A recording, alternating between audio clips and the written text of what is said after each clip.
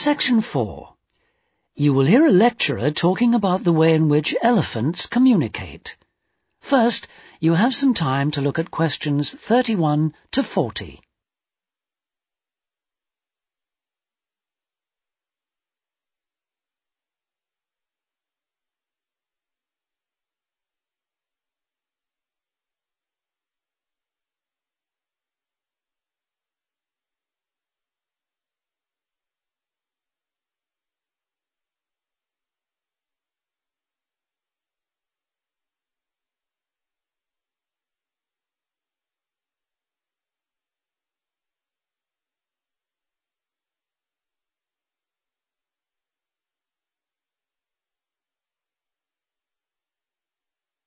Now listen carefully and answer questions 31 to 40.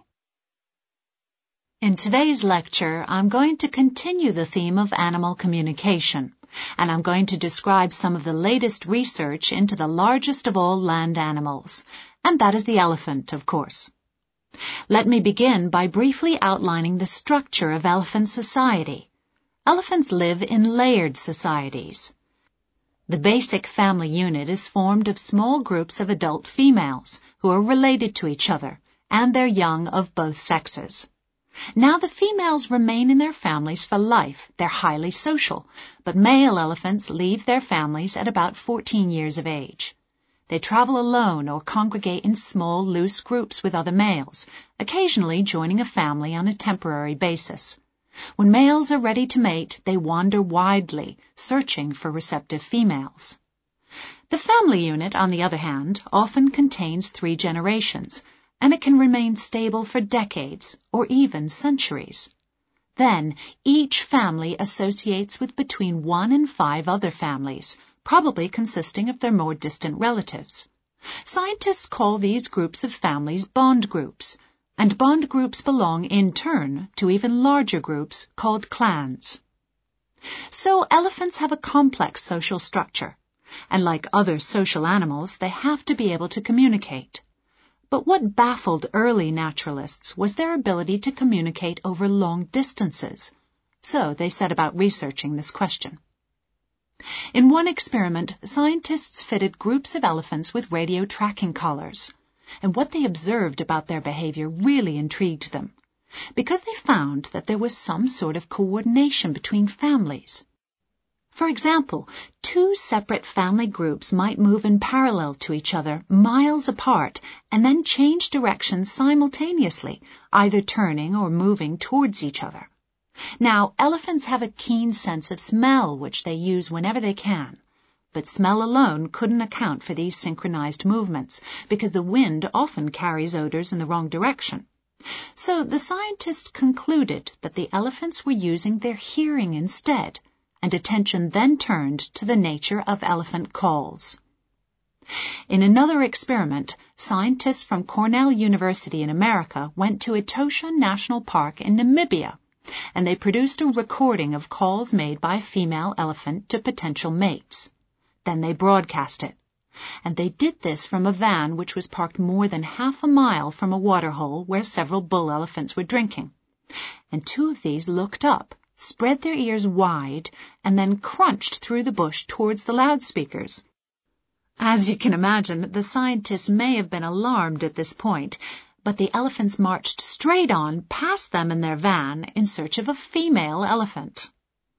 But the striking aspect of this experiment was that when they replayed their recording, neither the 2 scientists nor the rest of their team, who were filming from a nearby tower, could hear it.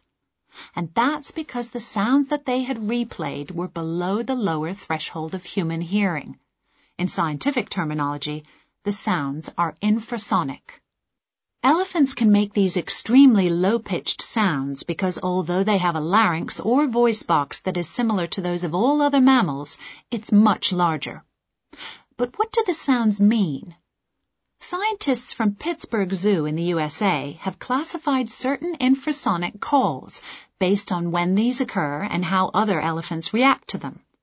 They found, for example, that when individual family members reunite after separation, they greet each other very enthusiastically, and the excitement increases with the length of time that they've been separated. They trumpet and scream and touch each other. They also use a greeting rumble. This starts at a low 18 hertz. Hertz is a measurement of sound pitch.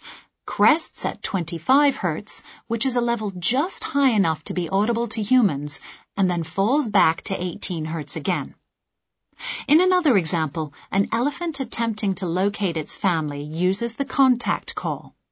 This call has a relatively quiet, low tone with a strong overtone which is clearly audible to humans.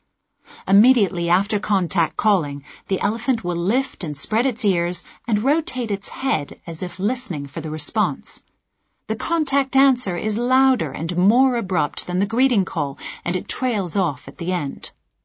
Contact calls and answers can last for hours until the elephant successfully rejoins her family.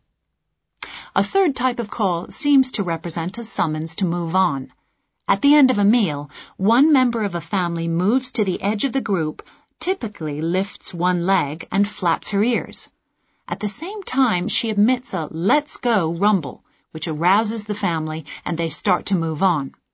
Finally, mating activity is associated with yet another group of calls. So, our understanding of elephant communication has increased considerably in recent years. However, even with the use of radio tracking collars, it's technically difficult to document the functions of long-range communication. So although scientists are aware that elephants may know the whereabouts and possibly the activities of other elephants that are several miles away, there may be a lot of subtle long-range interactions which are still not evident. That is the end of section 4. You now have half a minute to check your answers.